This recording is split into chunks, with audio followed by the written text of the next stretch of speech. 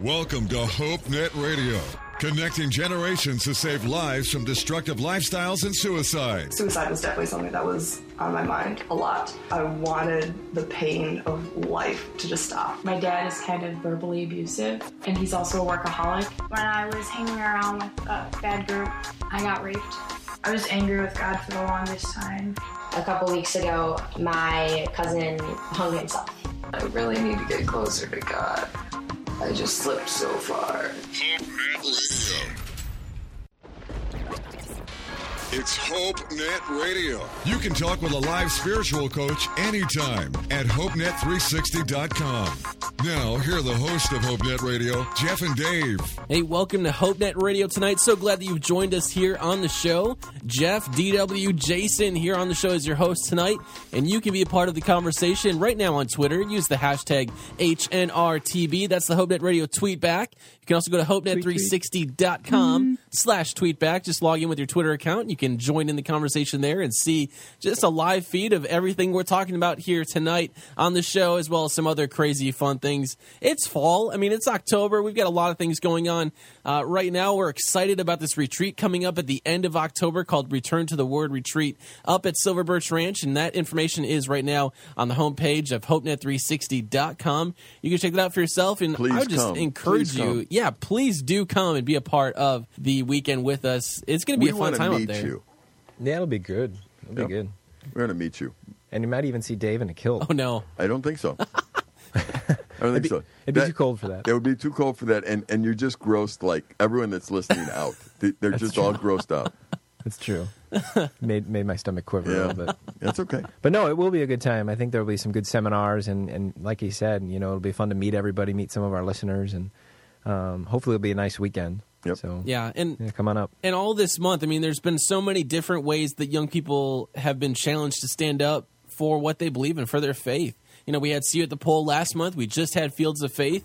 And this retreat is all geared to helping you get back into the Word of God and establishing some of those basic things. A lot of times what ends up happening is life gets busy. It gets crazy. This is the time of year, and I remember it when I was in high school growing up. I was so focused on my soccer season. So when October hit, this was kind of like the time where you get ready for the playoffs. You're ready for competing at a higher level with your team. So you were a soccer player? I was, yes. Okay. I admire that. I mean, you had to run. I played football where we only have to work out like 5 seconds at a time.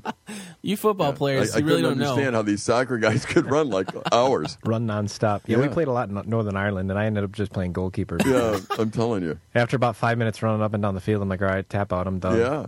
I'll just block the ball. Up here, it's kind of like what we do in the winter. We play that animal ball thing on the ice. That's true. And it's like nonstop if you're really playing hard. But well, if you can get going on the ice, it's nonstop. Yeah. I enjoyed that. I went to Winter Jam and played that. I love that. We called that broom ball, except this was kind of most of it was ice. So without brooms. Yeah, without brooms. Yeah, it was sticks. It's really kind of interesting. You during this time of year, I used to like watching football actually, but as I'm getting older, I fall asleep in between plays. I mean, it takes that long. Well, it's because you watch the Packers. Yeah. Oh. That's true. However, I do want to declare that in Packerland, Jay Cutler is our most valuable player. We still love him. And we certainly hope the Bears never get rid of this man. Well, you might get your wish. Yeah. Thank you. Unfortunately. Oh, man, we do digress. Anyway, right now, the HopeNet Radio tweetback. Join in the conversation. We're talking about some fun stuff going on. It's a fun time of year. I mean, I know sometimes it can be crazy. Things get busy and things get kind of out of control for a season, but I just encourage you to check out HopeNet360.com and just check out this Return to the Word retreat.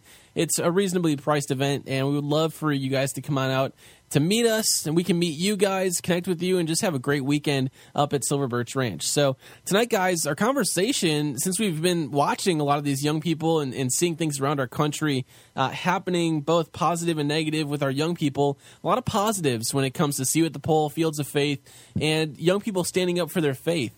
I get excited about that stuff. I don't know about you guys, but I get really excited when I see young people take on themselves to follow Christ, to decide to live for Christ, to actually live it out and put it into action. You guys get excited about young people living out their faith? Yeah, I think it's really good. I had the opportunity to speak at the local FCA in Anago, and it was fun to go there and just see all the students that come out, every other, I think it was a Wednesday morning, and just get encouraged by the word. In the room, there was probably about 60, 70 students. And I think back to when I was in high school, and there was something similar. But, we had 1,200 students at my high school growing up, and I think there was about 7 people at that meeting. And so to be at a school that was, that is smaller in size, and to see that much turnout, like I think that there's just so much that they can go with and be encouraged by.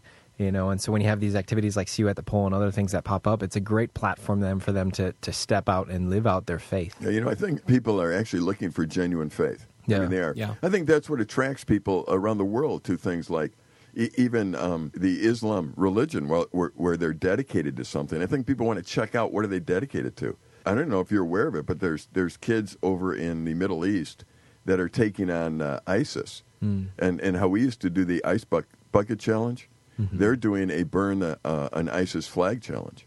Oh, wow. Which is very interesting. And you know what? They're standing up and challenge. And what I understand is that, they're risking their lives doing this, but they're trying to get, like in America, enough numbers of people to do it and that kind of thing. And what's interesting is that we tend to look at people who are courageous and want to follow them. But the trouble is you need to make sure you're following somebody who's actually following God. Right. And that's the difference, because you can be courageous on a lot of things. I've seen guys say, yeah, we could probably parasail off this cliff. It's like, probably. It's a whole different story to grab a parasail and jump, at that point. Yeah. And I think we have to be careful in our lives not to just admire courage or admire somebody that takes a stand on something, but admire those who actually live within the context of truth and takes a stand. That's a little different, because I think all of us can. In football, we used to have a guy, since it's fall and it's football season, we used to have a guy that I thought was just out of his mind in college when we were playing. He would catch a punt, and he would always catch it on a full run. He could somehow time it. Oh, wow. So that he would be running full speed when he caught it. You want to talk about collisions? Oh, my goodness. This guy got killed. He would never do a fair catch or anything, and he would do this full speed. And I thought, man. Now, I'm telling you something. I admired his courage. Yeah. I would never do it. Yeah. Never. I am sure today he can't remember his address. It's one of those things. But that's the way life goes sometimes. Right. I think sometimes we admire the wrong people just because they're courageous. What is faith, after all? We're saying, we're throwing that word around. What really is it? And I think that's a really good question, because oftentimes, especially in our culture, we really throw that word around, and we don't necessarily know, all right, what do you have faith in? Right. I can have faith in my car. I can have faith in, my possessions. Should you have faith in your car? I think it's a different sort of faith. Okay, but you can have faith in it. But I can have faith in it. So you drove it here today? I drove it here today, and I need it to. And so it works well, and so I need to... And you expected it to work? And I expect it to work well, so there's faith in that. Okay. So why do you trust your car? The reason, it's proven itself to be reliable, right. And so I put my faith in the fact that it'll continue to be reliable. So day after day, you might go 365 days, go there, turn the key, and it actually works. And it actually works. So you don't think much about it. When it doesn't work, that's unusual, right? Right. Okay. So that's interesting. Now, do you trust your wife? I do. Why? Well, I've had the opportunity to get to know her, spend time with her, and she's just, in a way, proven herself to be trustworthy and somebody that I can depend on. Okay. Are there people you don't trust? Yeah. Who? Don't tell me who, but why? Forget the who. Why? Forget the who. Why? The reason why is because they've either lied or disappointed or haven't come out on what they've promised to do. Yeah. And so they're not dependable anymore. Do you think there's people that are kind of feeling that way about God? They don't trust him because they think God lied or wasn't dependable, or? I think that's the hard part. Especially because we're so in you want it in front of you, and you want to see it, and you want to feel it, and you want to grasp it. And I think God sometimes, isn't right there all the time, and so people blame him for not being there when crazy situations happen. They're like, all right, where was God in this? Yeah. You look at all of the disasters that we have. The first response that people have is, where was God in this? Yeah. Well, I think if you talk about your wife, or we talk about God, or I think the deal is here, if somebody doesn't trust your wife, and I know who she is, they don't know her. Right. If somebody doesn't trust God, I would say the same thing. Yeah. If somebody that's listening today is struggling with trusting God, with really having faith in God, I would just suggest that they really spend time getting to know him, because I don't think you know him. Right. And that's said from somebody who does know him and spends time with him. So, I don't know, does that make sense to you? Yeah, it does. And we're going to talk more about faith in Christ, because that has to be first and foremost. And when we talk about terms, we talk about what makes us a Christian. I think it's important to recognize that being a Christian isn't just one-dimensional. It's not just, maybe you go to church, or maybe you've read the Bible before, so that makes you a Christian. Well, then I could just walk into McDonald's and say that I'm a Hamburglar just because I have been to McDonald's before. Wow. Or I'm not sure that I'd want to be the Hamburglar, but it doesn't mean because you just go to one thing or you know somebody that it ultimately makes you that kind of a person. But I think sometimes we reduce it to very simplistic meaning. And I think tonight our conversation is going to be a little bit more in depth about how we put that into action. So join the conversation right now on Twitter. We're on the HopeNet Radio tweetback. Use the hashtag HNRTB. You can also email us anytime on the show at hope@hopenet360.com. We'll be back with more here on HopeNet Radio. Are you hurting? Stressed out? Need somebody to talk to? Chat with a live spiritual coach anytime at HopeNet360.com. This is HopeNet Radio. Feel free to email the show, hope@hopenet360.com. Now, back to Jeff and Dave. Tonight on the show, we're talking about putting your faith into action. You can join in on the HopeNet Radio tweetback going on right now at hopenet360.com/tweetback, or just jump on Twitter. Use the hashtag HNRTB. We love reading your comments, and the conversation is going to continue until about 10 o'clock Central Time. Why don't they call tonight. that the pound sign? Why don't they call it the pound sign? Why the hashtag? Because it's a hashtag. It's now in the dictionary. In my life, it was a pound sign. Well, now it's hashtag. Well, get your act together. It's still pound when you're dialing a number, but we're not just well, dialers not anymore. It's a hashtag. You told me it's in a dictionary, so now I got to. If they say hit the hashtag key, yeah, hashtag number right. sign, whatever. It's what's just next? to add to 9 is going to be called 12 in the future. I don't know. I give up. another multiple meaning word in the American language. Guess so. I guess so.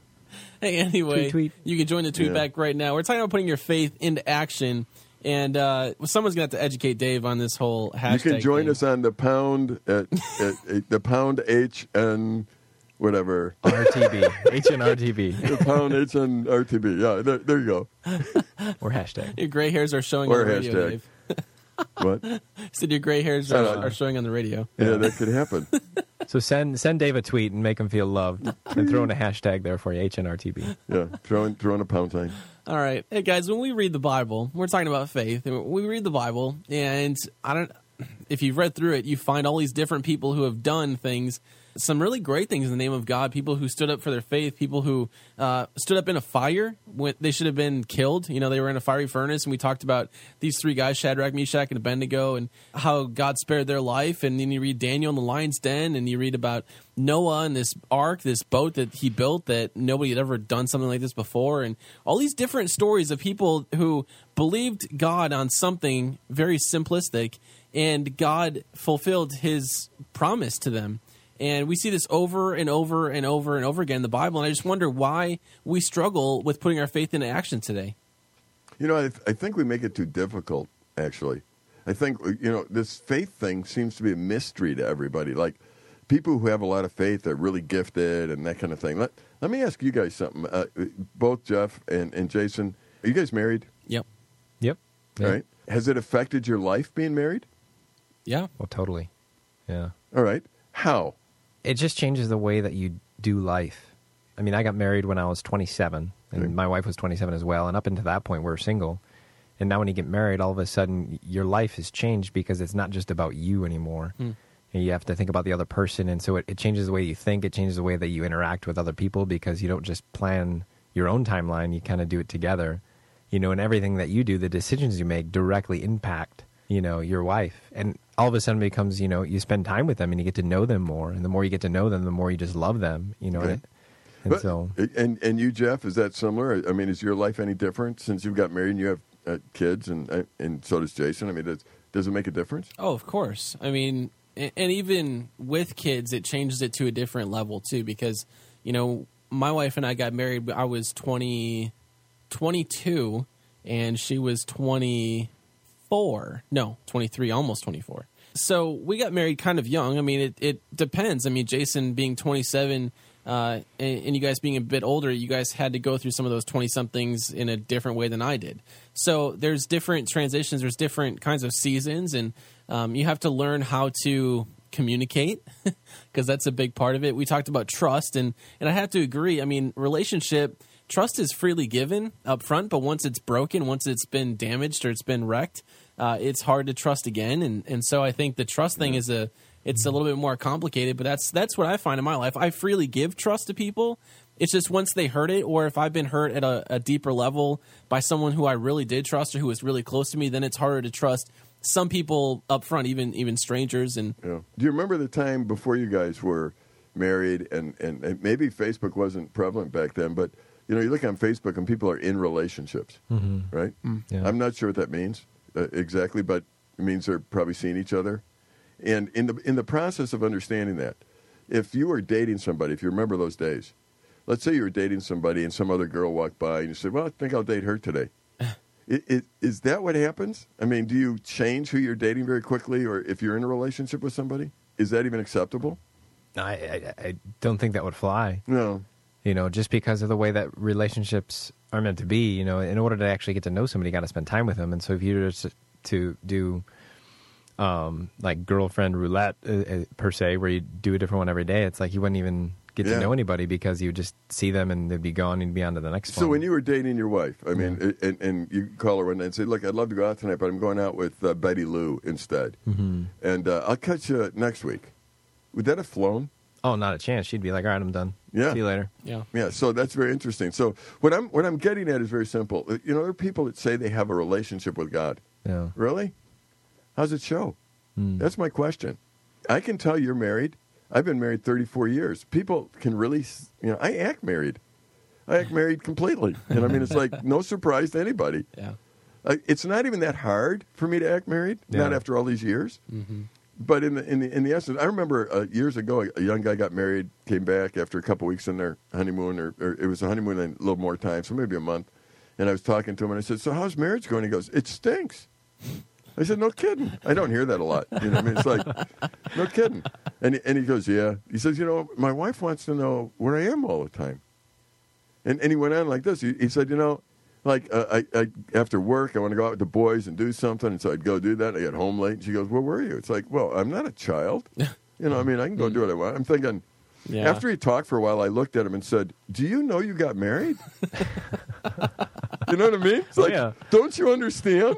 Like, when you get married, things change. And I think there's a lot of people out there that are trying to be Christian that way. Yeah. Don't you understand what Jesus did for you? Don't you understand that God loves you? Don't you understand that you're in a relationship with God? I mean, don't you get it? We make it too complicated. I don't have any rules in my marriage. I mean, Linda and I don't sit down and have, like, here's the sheet of rules. Yeah. If you empty the dishwasher, you love me. We don't do that. Mm-hmm.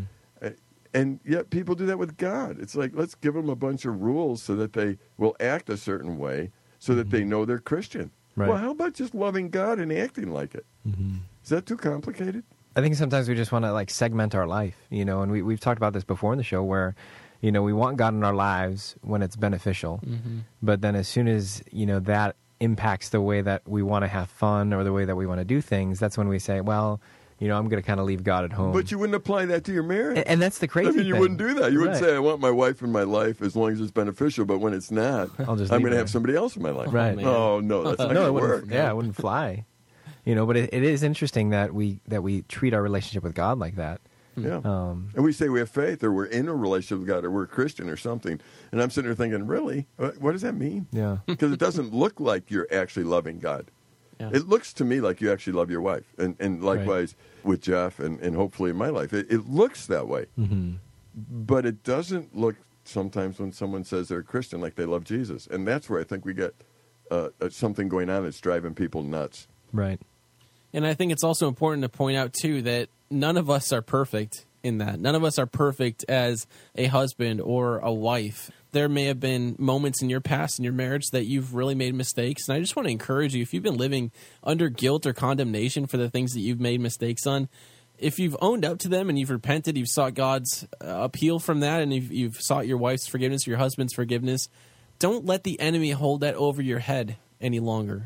I just want to encourage you with that, because it can seem like, we try to do things so much in our own strength and we try to be perfect. And once we make mistakes, sometimes if there's not forgiveness in a marriage, it's really hard to move on from those moments. And I just want to encourage you guys, if you need forgiveness tonight, number one, God offers it freely. If you want to chat with a live coach tonight, I encourage you to do that. Go to HopeNet360.com and talk to a live coach.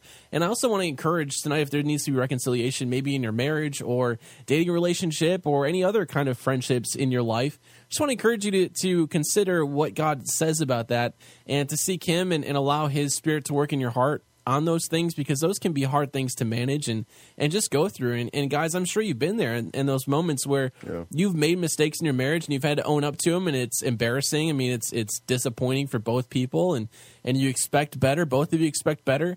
To me, that's always the most frustrating thing, is when I have to, repent and ask forgiveness, and that can be hard to do. When somebody does forgive you, act forgiven, would you? I mean, that's what you have to do, because they have forgiven you. If you love God, act like you love Him. If you're married, act like you're married. If you're forgiven, act like you're forgiven. And I think there's a lot of distress in our lives when we act like we're not. And I think that's one of the things that keeps people from living their faith in action, because we allow Satan to hold those things over our head to say, you're not good enough to tell your story about who God is. You're not good enough to share the good news of Jesus with somebody else because you've made mistakes. I just want to encourage you. We're going to talk more about that more on the show. Also, remember, we do podcast every single show. You can check that out more at HopeNet360.com or on iTunes. Thank you guys so much for subscribing to our podcast. We're going to pick this conversation up more when we come back here on the show here on HopeNet Radio.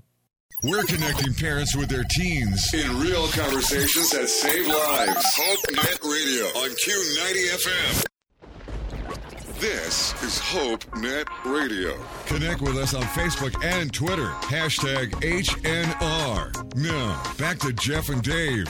Jason, Dave, Jeff here on the show with you guys tonight. Thanks for joining us on HopeNet Radio. Remember, you can jump on the tweetback right now at HopeNet360.com/tweetback.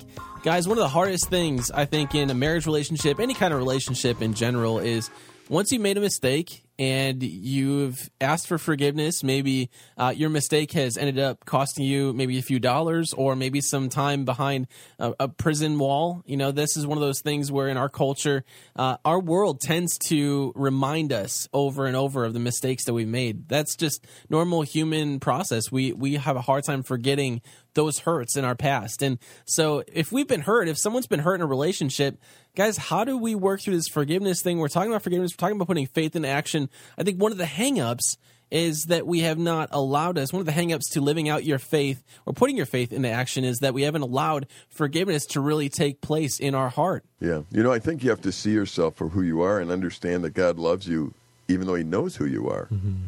I mean, there's an amazing thing when you think about it, that God loves you and actually knows everything about you, and He still loves you. Yeah. That's what's incredible to me. When you put that into perspective, my goodness, then your life becomes something that's a little different. Trying to perform for somebody is not what you want to do. Performing gets very tiring. I don't know. There could be some people listening to us today that are really tired with life. They're tired. And I think they're tired because performing is tired. Yeah. That's a tiring thing to do. Reality is not that tiring.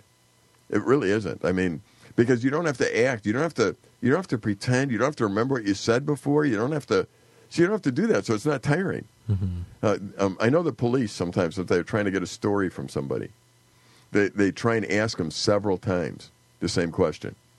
They're trying to see if the story changes. Mm-hmm. Why? Because it's really hard to remember all the lies. Yeah. But the truth is easy to remember. Mm-hmm. See, I think that our listeners, some of them today, are feeling badly about life. And here's what I think's happening. I think in their life, they have not understood the immense love of God. They think He's a judging God. And He will judge those who don't come to Him. But He's a loving God, and His desire is to have you in His family. And He looks at you the way you actually are right now, warts and all, everything that's not cool, and He loves you, and He wants you to be in His family. So much so, and we've talked about this, it's the analogy of somebody maybe in another country that's an orphan little boy or girl that has no hope and no way of getting hope, and they're not healthy, and they're rude, and they're living in a garbage dump, and somebody looks at them and says, I have the resources. I know that your life is not what it should be. I know you haven't lived the way you could, and I have the resources to bring you into my family and help change everything about your life. And then to have that child come in and want to go live at the dump again would be a terrible thing in that sense, because they're offering them so much more. And I think if we can just think about what God offers us, knowing who we are, one of the special things about being married for me is that my dear wife has seen me at my very best, and she has seen me at my very worst. And she's still dedicated to me. Yeah. You know, I mean, I don't know that I would be after I've seen me at my very worst. But she is. Now, that is love right there. That's what I can trust. And God can do that to a degree that's greater than any human, and has. Yeah, I think the verse that really sticks out in my mind is in Romans 5:8. You know, but God demonstrates his own love for us in this, yet while we were still sinners, Christ gave his life for us. You know, and so when the whole, before the foundation of the world began and there was this plan put into place, you know, to save us from our sin, God knew that we're sinners. And even in light of that, he still sent his only son, Jesus, to die on the cross and take that punishment for us. You know, I think we forget that. Like you said, you know, that's the truth that we're facing, is that God knows that we're screw-ups. And yet he's still offering his son to forgive us on our behalf. And I think that's the most powerful thing that I think we put on the back burner, and we don't realize the impact that it has on our daily life. Yeah, and we get worn out trying to be good enough. Right. I mean, we do. Yeah. We don't measure up. But here's what reality does for me. It says, Dave Wager is a sinful person, and I fall short of what God made me. But God, who loves me, wants to work in my life and allow me to become what I could become. He wants to erase the idea of us being separated. He wants us to be united like we're supposed to be, and he'll pay the price. He'll do the work. I just need to let him. Yeah. Whoa, I can remember that. Yeah. You know, the thing I can't remember are the bazillion of rules that we make up to come to God. I can't remember those. But I can remember the fact that I'm sinful. Yep. I know that. And if not, you can have ask anyone I work with, ask anyone I live with, they'll tell you he is sinful. Yeah. But the bottom line really is that God's forgiven me those sins, and I need to start acting forgiven. Now, those that are listening today, I'm not sure if they're in God's family or not. See, if you do religious stuff, you get baptized, you go run around and stand up, sit down, give money to the poor, those are all nice things. But that's not what satisfies God. What satisfies him is just our neediness and us knowing it. A little orphan child just needs to know that they need help and that they can't do it on their own. And they need to accept a hand that reaches out to them. And same with us. Dave Wager is an orphan child in this world without any hope, without anywhere to go, without any way to make it. And God says, I will let you in my family. Yeah. Here's how. I'm going to send my son. John 3:16. For God so loved the world that he gave his only son. God so loved that he gave. Why did he give? Yeah. Because I could not make it without it. He paid the price for me to be back in his family. Yeah. And he did it through Jesus. What do I have to do? I need to accept that. I need to accept the fact that I am sinful, that he knows it, and that I'm separated from him, and then accept the fact that God has offered me reconciliation, or offered for me to be in his family. And when I take the gift that he offers, Jesus Christ, and I apply that to me, and I say, God, thank you for sending your son to this earth to die for me, to take my place, I am welcomed into his family now. And that's all he's asked. You know, some will say, well, why is it Jesus? Why can't it be something else? I don't know. Ask God. He's the one that did it this way. Yeah. It's like he gets to choose, because we've offended him with our sin. He gets to decide what needs to be done. And it is not God's desire that anybody in this world end up in hell or be separated from him. It's his desire that we actually are in his family and that we get to love him. Yeah, and once you're in his family, then there's also a commitment, that comes with that. And guys, we said a very interesting story. We talked about people who have a hard time being forgiven, acting forgiven. There's a very interesting story that Jesus tells. He tells a parable in Luke 10. And it's about this story, and most of us have heard it. Many of us have heard it, the story of the Good Samaritan. I just want to read this to you because I think it lines up perfectly with a lot of different things that we're talking about today, how Jesus incorporates this kind of people. And so Luke 10:25-37 reads just like this. It says, "One day an expert in religious law stood up to test Jesus by asking him this question, 'Teacher, what should I do to inherit eternal life?' Jesus replied, 'What does the law of Moses say? How do you read it?' The man answered, 'You must love the Lord your God with all your heart, all your soul, all your strength, and all your mind, and love your neighbor as yourself.' 'Right,' Jesus told him, 'do this and you will live.' The man wanted to justify his actions, so he asked Jesus, 'And who is my neighbor?' Jesus replied with a story. He said, 'A Jewish man was traveling from Jerusalem down to Jericho, and he was attacked by bandits. They stripped him of his clothes, beat him up, and left him half dead beside the road. By chance, a priest came along, but when he saw the man lying there, he crossed the other side of the road and passed him by. A temple assistant walked over and looked at him lying there, but also he passed by on the other side. Then a despised Samaritan came along, and when he saw the man, he felt compassion for him. Going over to him, the Samaritan soothed his wounds with olive oil and wine and bandaged them. Then he put the man on his own donkey and took him to an inn where he took care of him. The next day he handed the innkeeper 2 silver coins, telling him, 'Take care of this man. If his bill runs higher than this, I'll pay you the next time I'm here.' So Jesus asked him, 'Which one would you say the man was a neighbor to who was attacked by the bandits?' And the man replied, 'The one who showed him mercy.' So Jesus ends with it and he says, 'Go do the same.' Jesus is talking about this whole eternal life thing, and we're talking about the Christian life. We're talking about faith. Faith is, in the Christian context, is past, it's present, and it's future. It's talking about the things that we've messed up on. It's talking about what we do today. It matters to God. And also what happens in eternity once we pass from this life to the next, where there's going to be a point where we die. We're no longer here on earth, but there's something else to know, that there is either a heaven or a hell that waits for us. And we get to decide today what that route is going to be, if we're going to spend eternity with God in heaven. And that's exactly what this guy, this is a teacher of the law. He probably knew the answer to this question, and he was trying to catch Jesus in a false teaching and one of those things. But he was making it too complicated. He's making it too complicated. That's exactly what it is, Dave. And we do that over and over and over again. But this is the question that we're trying to answer tonight is, okay, so I have faith. What do I do with it? How does it affect my past, my present, and my future? So we're going to tackle this more in the second half of the show. Remember, you can chat with a live coach right now at HopeNet360.com. Also, jump on the tweetback right now. If you're just tuning in, jump on the tweetback, HopeNet360.com/tweetback, or use the hashtag HNRTB. We'll be right back. Feel like nobody cares? We do. HopeNet360.com has an online crisis chat line powered by Groundwire. A live coach is available to talk right now at HopeNet360.com. It's HopeNet Radio. You can talk with a live spiritual coach anytime at HopeNet360.com. Now, here are the hosts of HopeNet Radio, Jeff and Dave. Hey, welcome to the second half of HopeNet Radio. Glad that you've joined in here on the show. Remember, the tweetback is going right now at HopeNet360.com/tweetback. Sounds just like that on my phone and my iPad right now. But you can join in on Twitter as well. Join the hashtag HNRTB. Just launch a tweet out. We're not talking about hashtags. We're talking about pound signs. Pound signs. So are you talking like the British pound sign, like money? That too. No, no. That I'm won't protesting. work. In my age, I'm protesting the change of our language. That was a pound sign. A pound sign is that little thing that looks like an L over in Britain. No, I don't want to do that. They don't know what they're doing over there. I mean, Dave, you know, I think you're off the trend, Dave, because you're going up in that age bracket of the early adopter mode again. So yeah, but you know what? I'm with like the rest of the world. Going to Canada sometime, you know who's on their money? The Queen. You think they're tied to England somehow? No. Huh. But she's still on their money. Interesting. Yeah. Think about that. So why did we change from pound to hashtag? We're so quick in this country to change things at work. Maybe they're slow in Canada to change things at home. I don't know.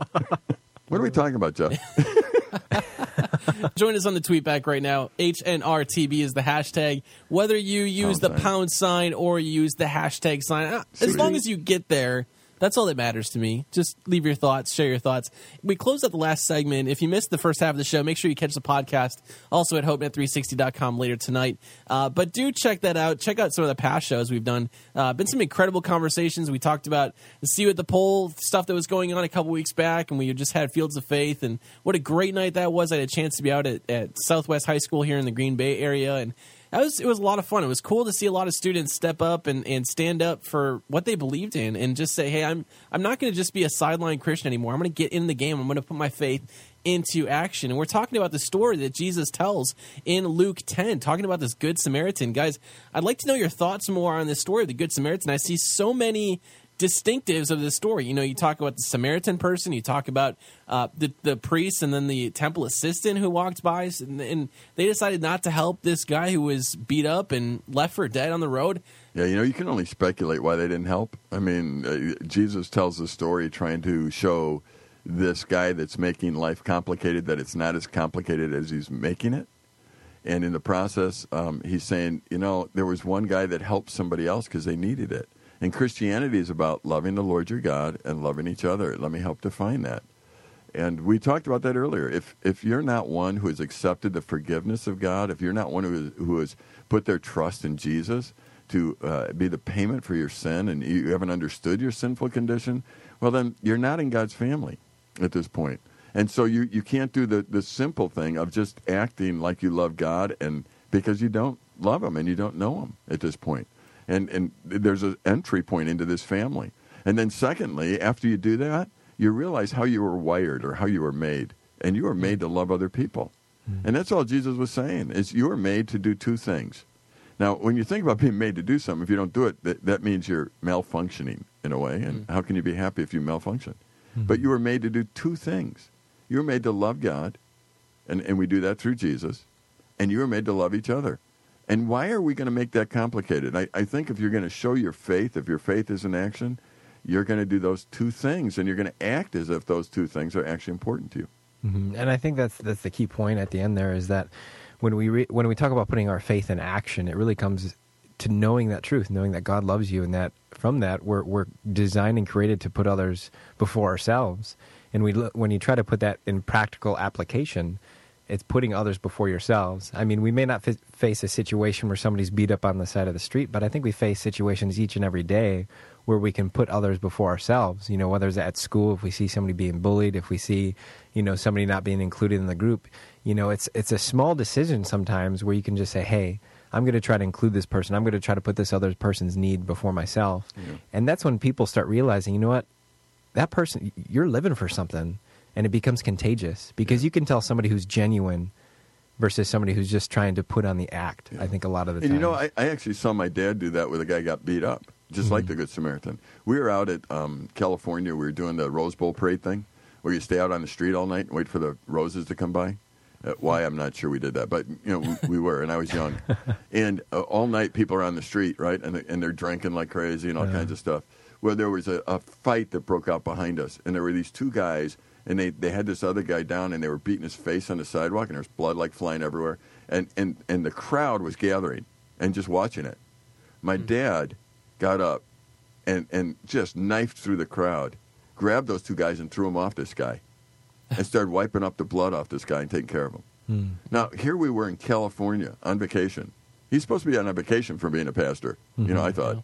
But here he was. He's the guy that knifed through everybody, and as a kid, I'm going, whoa, I've never even seen him throw somebody away like that. I mean, I forgot he grew up in the inner city of Chicago. I forgot he actually knew how to fight. I mean, you don't think about that as a kid, But it's like this instinct took in where my dad couldn't watch somebody get beat up. Yeah. He went in and stood right in between them. Now, this guy that got beat up wouldn't let him help him anymore. He helped him to a certain point, and he just didn't want any more help and left. My dad came over, wiped the blood, just sat with us and went on like nothing ever happened. But it was one of those moments that I still remember, and I'm 58 years old, that, here's a guy who lived out. There were people standing there cheering and watching and all kinds of conditions, but there was one guy that got up out of the crowd and went and helped somebody who was really in need. And to me, that was, all right, my dad really knows God, and he really lives like he does. I mean, he really acts like he loves God and loves people. He acts that way. Yeah. And I lived with him, so I knew that he acted that way. But I didn't ever see it on the street with a stranger. I mean, my thing would have been, well, that guy's getting beat up. You know what I mean? It's like, but I was a kid. Probably that was a good move, in that sense. But not my dad. And I thought, boy, he's rushing in. He's going to get beat up. Well, he had fire in his eyes. He didn't. So that's interesting. I always, when I read this story, to me, I always ask why Jesus is telling it the way he's telling it. I mean, it's a story, it's a parable. It may or may not have actually happened, but he uses three distinct people. He uses, a person who knows the law of God. He knows pretty much everything about the Torah and what the Jewish culture teaches, and so this guy was a very respected. This priest would have been a very respected person in the Jewish culture. And he uses a temple worker, someone who is probably a Levite, someone who doesn't do the teaching, but he just takes care of everyday tasks. Maybe did some administrative things for the priests or stuff around the temple. So this is also someone else that should have a little bit maybe more time to help this person. And then you see the Samaritan who, quite honestly would be someone that the Jewish culture would say is not worthy of being in God's family. They're outcast. They're a half-breed kind of a thing. The Jewish culture is very much about lineage. You read through that. If you actually read through some of the Old Testament books, you start stumbling over all the different names in there because they're very much about lineage, who their family bloodline is from. It's also very significant in looking at Jesus' bloodline too, because there's some very prophetic things. We're not going to get into that, but prophetic things about Jesus and who he'd be born from, the line of David, and all the way through the Old Testament greats, if you will, which is talked about in Hebrews 11 a little bit more. But this Good Samaritan, this person who, in our day and age, this would be someone who says, I'm not good enough to be in God's family, and yet they decided to do something that was good, that was positive, and Jesus himself said, this is what pleases God. This is how, not to get eternal life, but this is an act that is so notable in Jesus' eyes. And Jesus is just on an equivalent level with this teacher, answering his question. He's like, this is what I expect. This is what I'd love to see people doing. Yeah, people who are proud of themselves and their accomplishments in their brain have a really hard time coming to God. Mm-hmm. And God, Jesus points that out like all the time. Look at the people that Jesus used for lessons. This guy, the Good Samaritan, the woman at the well, the woman caught in adultery, the widow and her mite. Those of you that are familiar with Bible stories, let me just tell you that Jesus looks at those who have nothing often and says, I can give you something. And he does, because they're the ones that recognize their need. There are people listening to us today that are very miserable. And part of the reason is they've never recognized their need. They need Jesus. They need to be in God's family. And that's why we invite you. Go to HopeNet360.com. There's live coaches waiting to talk to you now. And say, look, I'm miserable. I need to be in God's family. Help me out here. It's important that we understand that, because we're miserable a lot of times because we choose to make it so complicated that we can't make it happen at all. Yeah, it is. This story, again, it's very interesting, and it's not a complicated story, but it has a very profound meaning to it. So we're going to talk a little bit more about the Good Samaritan story and a bunch of other, if you have any stories of how you've stood up for your faith, we'd love to hear that right now on the HopeNet Radio Tweetback. What are some ways that you stood up for your faith and lived out, put your faith into action recently? Chat with us on the HopeNet Radio Tweetback right now on Twitter. Use the hashtag HNRTB or go to HopeNet360.com/tweetback. More here on the show when we come back here on HopeNet Radio. If you're going through something tonight, a live coach is waiting to talk to you at HopeNet360.com. This is HopeNet Radio. Feel free to email the show, hope@HopeNet360.com. Now, back to Jeff and Dave. All right, we're sitting down with Brooke. And Brooke, you follow us on Twitter. You've been listening to the show a bit here, and it's fun and exciting for me to be able to have you on the show tonight. Glad that you're able to sit down with us tonight and share your hashtag. So what's your hashtag tonight, Brooke? My hashtag is hashtag high school probs. Oh, really? Yep. So what are some high school probs, do you think? Probably, definitely cliquey people, like groups and stuff. A lot more work, like a lot more peer pressure, and then... In what ways do you find young girls are pressured at school, like peer pressure stuff? What kinds of things do you see? Around school, like a lot of girls, like not just girls, like a lot of like people just, I guess, just like change who they are, like fake, I guess, who they are, try and fit in a different group or surround themselves with a bunch of people who they like think are super cool or they should like be friends with. I guess just like a lot of people struggle with relationships and stuff, like a lot of people can like hop right into like boyfriend, girlfriends, like stuff like that. And a lot of like backstabbing too between a lot of girls. Yeah. Have you found that to be a lot of your high school time? Yeah. There's a big amount between people I hang out with, a big group of like backstabbing or just like, I guess, just like sneaky things, I guess. So how do you handle that? I mean, I guess like a lot of it's like it's really hard and stuff, but I've been through it, and I guess I just like prayed a lot about it and like just switched up people who I hung out with, or just like actually like sat down, took the time out to realize that some of the people I hang out with I really should not be hanging out with, and that hanging out with people who are constantly just going to parties or pressuring you to do a lot of things, it's not going to be worth it. It's just going to mess you up in the long run, and got to find out like who you really should hang out with. I think that's really hard for a lot of young people, is to kind of figure out who they can trust. You know, growing up and going through all the teen pressures and stuff, and I know I had the same thing growing up. I'm sure there are a lot of people that listen that had the same struggles in high school and going through different things like that, like changing their friends. That's a big deal. You know, when you get connected with a lot of people and all of a sudden you find out they're saying stuff or they're doing stuff behind your back and lying to you, that gets frustrating, doesn't it? Yeah, definitely does. And it definitely like brings you down and stuff. And a lot of times, like, I guess, like I've been like people who I've hung out with who have like backstabbed me later on in the long run, I've been like, oh, well, we've been best friends for so long. Like I just have to forgive you about it. And then like continue to hang out with them. But then like when something more serious happens, it's like, all right, well, you're not the person I really should be hanging out with, or you're not like the friend that I thought you were. So I guess that's like really difficult, just like stopping hanging out with them or finding new people to like socialize with and that are like right for you. So what would you say to someone who is going through a situation right now where they found out that their friends kind of backstabbed them, said things about him, made up rumors and stuff? What would you say to that person? I guess I would say that throughout your whole life, you're going to like meet people who are going to like try and bring you down and stuff. But it's just more so of how you like handle it or like what you do to get through it and stuff. Everyone in their life is going to encounter someone that's like going to like betray them or like hurt them and stuff. So you just have to, I guess, just kind of push through and find someone to talk to and ask God to like help you and show you down like the right path and like find someone that will be there for you and like teach you, just help you out. You're not like alone, I guess. So you just got to find someone that.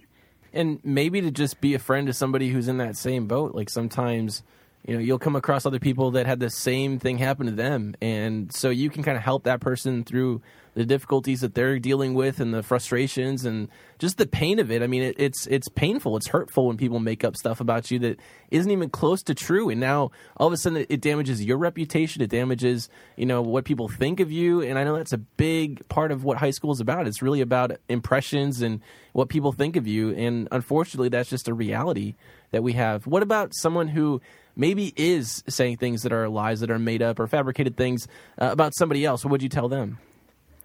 I guess that to that person, they're doing that to other people. It's not cool, and it's not like the right thing to do because you don't know what someone else is going through or like how far like you can push someone until like they like reach their breaking point. It's not like the right thing to do, and people can get like hurt really easily from it, or it could like hurt people a lot and then definitely ruin their reputation, which is going to be stuck with you for a while. So you need to find someone that you can work with to find out how to deal with it or talk about like why you decide to like hurt other people and talk about people. Try and work it out and not keep hurting people. I think sometimes we make up things so we make ourselves feel better or look better, sometimes to deflect attention from something else, maybe our own insecurities. But how important do you think it is, Brooke, to treat other people the way that you want to be treated? Oh, it's definitely very important. Like if you're going to bully someone, you're not going to get anything nice back unless you're obviously surround yourself with other people who like to bully. In the long run, it's not going to help you anymore. Bullying someone isn't going to make you more cool. Like you might feel like it's going to make you super cool, or if you're like higher in like social status, I guess, that if you bully someone who's not like super outgoing, like if you want to be treated nicely back, then you should probably treat others the same way because it's really important, actually. You're not going to get anything nice returned to you if you don't show kindness to someone else. Yeah, it's absolutely important, too. And I think it's hard to, unless you have that focus, it can be hard to keep those things in mind. And I think it's everywhere you go in life. It doesn't have to be high school. It's real life problems. You're still going to have people who will say things, who will lie about you, who will try to deflect maybe their own insecurities from themselves and put them on somebody else and make up stuff. It happens everywhere, but the reality is we got to treat people the way we want to be treated. Whether you're a guy, whether you're a girl, whether you're in high school, whether you're an adult, young adult, whatever it is, we always have to keep that in mind, that it always starts with us. It always starts with what we do with those things. And if we individually will choose to treat other people the way we want to be treated, I think this world would be a better place. I think you'll find those things stop. I think you'll find a lot more problems being solved than created. So thank you so much, Brooke, for being a part of the show tonight. Thank you. Get on the tweetback right now and let us know your thoughts right now at hopenet360.com/tweetback. Also, if you need to tonight, there's a live coach standing by if you need to chat with someone. You can go to hopenet360.com, click on the Talk to a Live Coach button. More here on the show when we come back here on HopeNet Radio. Love HopeNet Radio? Stay in contact all week long at HopeNet360.com. This is HopeNet Radio. Connect with us on Facebook and Twitter. #HNR. Now, back to Jeff and Dave. Welcome back to the show. Jeff, DW, Jason wrapping things up tonight with you. Remember, you can join the tweetback. It's still going on right now on Twitter. Use the hashtag HNRTB or HopeNet360.com/tweetback. We'd love to hear your voice on the show and let us know what you think about living your faith in action. What's one way that you've lived your faith out in action recently? We just did have See You at the Pole. We had Fields of Faith. Lots of opportunities, but even more practical things. What have you done to show someone that you're a Christian or just to serve somebody? I think one of the coolest things that I have found in my own life is that doing acts of service, just like in the story of the Good Samaritan guys, is acts of service, acts of love, acts of mercy really do break down walls among people groups. Would you agree? Yeah, I think, again, we can make it complicated or simple. The idea is to simply look and notice what other people are doing, and if they have a need, to reach out to them. Mm-hmm.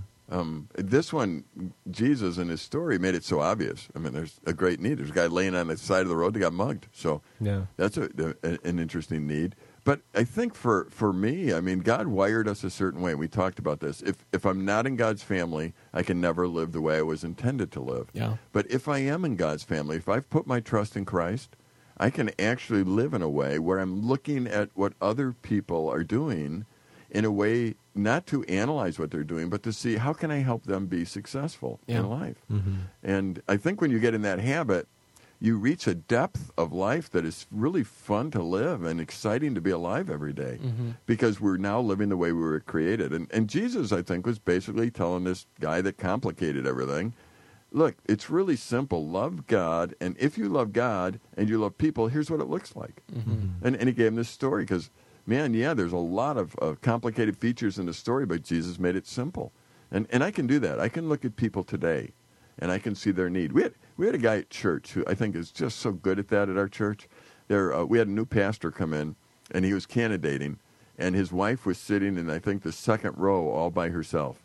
And this guy got up with his wife, went up there and sat right next door. Mm. You know, what he did was say, I notice you're all by yourself. I don't want you to be by yourself. That, to me, is an act of love and service. All he did was notice it. Yeah. And when he did that, I almost felt rebuked, like, how come I didn't notice that? Mm. Yeah. You know? I should have noticed that. This lady was sitting all by herself, and somebody should have reached out to her, and he did. And after the service, I told him, I said, man, you are one of the greatest examples in this that I've ever seen, because I've seen him do this so many times with people, where he's just looking out for them and their best interest. It doesn't even have to be overly profound at times. I mean, it's not like you have to plan to be a good person. You just live your life where you love God and you're loving others. And I think that's working out your faith. Absolutely. And I think it becomes contagious as you do it. You know, I think about the people in my life that stand out and you almost want to be a part of their life because they put others first so much. Yeah. You know, and so it even draws in, you know, more friendships too, because people can tell that you're not about yourself. You know, because I mean, who wants to hang out with that person that is all about themselves, you know, and you don't, you know. Yeah, if you're all about yourself, you're willing to use somebody else. Mm-hmm. Yeah. But if you're about them, you're not willing to use them. Yeah. Mm-hmm. And that's a huge difference. And nobody out there wants to be used. I mean, that's the problem with relationships sometimes, is you feel used in them. And you are. Mm-hmm. Because of the fact that somebody was really thinking of themselves, but trying to sell it to you like they're thinking of you. Yeah. God's not trying to sell you anything. He actually loves you and wants you to have the life that he created you to have. And then to live that way, that's what faith is. In Hebrews 11:6, it says, without faith, it's impossible to please him. Okay. It's impossible. Yeah. Well, what is faith? It's just believing that God does what he says. Mm-hmm. So God loves me. Yep. I'm a sinner. Yes. He sent Jesus to die for me. Absolutely. Do you accept that? I do. And I put my hope in what Jesus did. God says, well, you're my family then. And from now on, you're my son. See, that's a position I have now. Yeah. Now I need to act that way. Yeah. I don't need to prove anything to anybody. I really don't. I need to live in the context of how I am. I mean, what do you do practically, Jason, to show your wife that you care for her, or your son that you care for him? I mean, what? Yeah, I think part of it is you adapt to their needs, and even my schedule. Like, I try to adjust my schedule. I try to adjust, things that I know that she enjoys doing. I try to, out of nowhere do those things because I see the way that it impacts her and the way that she responds to that. And even the same thing with my son. I mean, he's still pretty young. He's just over a year old, but when you take the time and just play with him, and chase him around the house, like, he gets so excited, that there's somebody interested in him, and right. it's all that. And so I think it's adjusting your schedule. Yeah. So one of the things that we could ask our listeners to do if they want to live out their faith is to adjust their schedule to meet with God, to be with God, spend time reading the Bible and being taught and those kinds of things, and then responding in that context. 'Cause that's one way we can live out our faith is by readjusting our schedules for God and then for others. Yeah. I mean, maybe you need to go shovel the walk in this winter of the person who lives next to you or something. And why? You're thinking of them. You're thinking of their bad back or whatever it might be. And don't take any pay for it. Just do it because you want to help somebody. And don't make it complicated by making rules, but begin to look and reassigning your life priorities and time. Yeah, I think one of the neatest books that I've read as it relates to how you show love or how you show that you care about your spouse is I've read this book by Gary Chapman called The 5 Love Languages, and I think it's really important to learn what your significant other's love language is so you can speak their language, if you will. Is that similar to the 2 love handles? I'm not going to touch that with an 8-foot pole. We'll leave those handles alone. Oh, good. Thank you. My wife looks better than she did on our wedding day. I'll just leave it at that. I'm talking about my love handles, not hers. Oh, man. Yeah, I have the love handle problem. In a kilt. Yeah. Oh, I got a bad picture in my head. I think acts of service, acts of love, acts of mercy break down walls. I also think what's again true about this story is this guy showed compassion. He showed love with his time, with his talent, with his treasure. Those 3 components were a part of the story. His time, he actually stopped. He saw the need. He used his talent to bandage up his wounds and get him on his donkey and head over to this inn. And then he used his treasure to pay for this guy's stay. This is exactly the same way that we do this in our own lives. If we actually care about something, we're going to give our time, our talent, our treasure to it. At least one of those. And for the Christian, it doesn't change. I mean, this isn't going to secure eternal life for you. You can't buy your way into heaven. You can't give enough time to earn your way into heaven. You can't be skilled enough to earn your way into heaven. You don't have to be a professional priest or a professional gospel presenter to earn your way into heaven. That's not what Jesus was talking about here. Our faith, if we have faith in God, if we trust God with our eternal salvation, we should also then entrust him with our present realities and to use the things that God has given to us as an extension of our faith in him and what he's done for us. Because Jesus ultimately, he paid the ultimate price for us. He gave his life for us. He didn't hold anything back. The Bible makes that very clear. He didn't withhold anything from us, whether it was wisdom, whether it was time, whether it was the example. He lived a perfect life for us, and he showed us exactly what was right and what God expected, and he fulfilled the law. So to me, it's like it's one of those things where I'm indebted to him whether I like it or not. I'm going to be now I'm a slave to righteousness, as Paul talks about in Romans, that it's because of what Christ did that I'm compelled to live my life in such a way and do things, whether it's an act of service, whether it's with my time, with my talents, with my treasure. Just like you, Dave, you've really challenged me and stretched me to live and not expect something in return, where you're using your gifts, your talents to help other people be successful. And I've kind of adopted that as one of my life challenges, is to help other people be successful, because I see that over and over.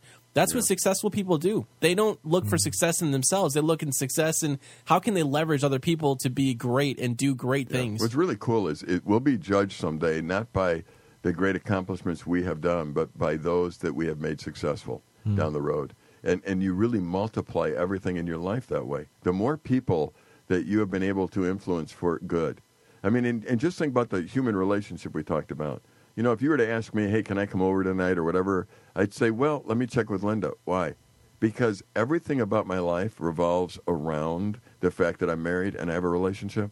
And really that's, I think, living out my faith with God, too. If you act, should I go to a movie? Should I do this? Should I do that? How am I making decisions? Yeah. Well, I'm going to make a decision as somebody who loves God, and I'm going to act that way. We have posted 20 things, or a part of this 20 list thing that I found on ChristianityToday.com of the great ways that you can put your faith in action. Just some ideas. Whether you're a teen, you're a parent, you're an adult, doesn't matter who you are, we have to put our faith in action. It's not enough just to believe in God. It's not just enough to read our Bible. It's not just enough to go to church, but then it should be a part of our everyday life. We should be living this out. So there's some practical ways right now at HopeNet360.com to live out your faith and put it into action. We're going to pick up this conversation next week on the show. Remember, you can always download every podcast at HopeNet360.com or on iTunes. You can also leave your thoughts. You can join the tweet back right now going on Twitter. Use the hashtag HNRTV. Dave, Jason, I, Tara, Kristen, all of our HopeNet Radio guests, we're all on there, and we'd love to respond to you and read your tweets as you post them. You can also email us anytime at hope@hopenet360.com. For Jason, Dave, I'm Jeff saying so long. We'll see you guys online and next week. Bye. Bye-bye.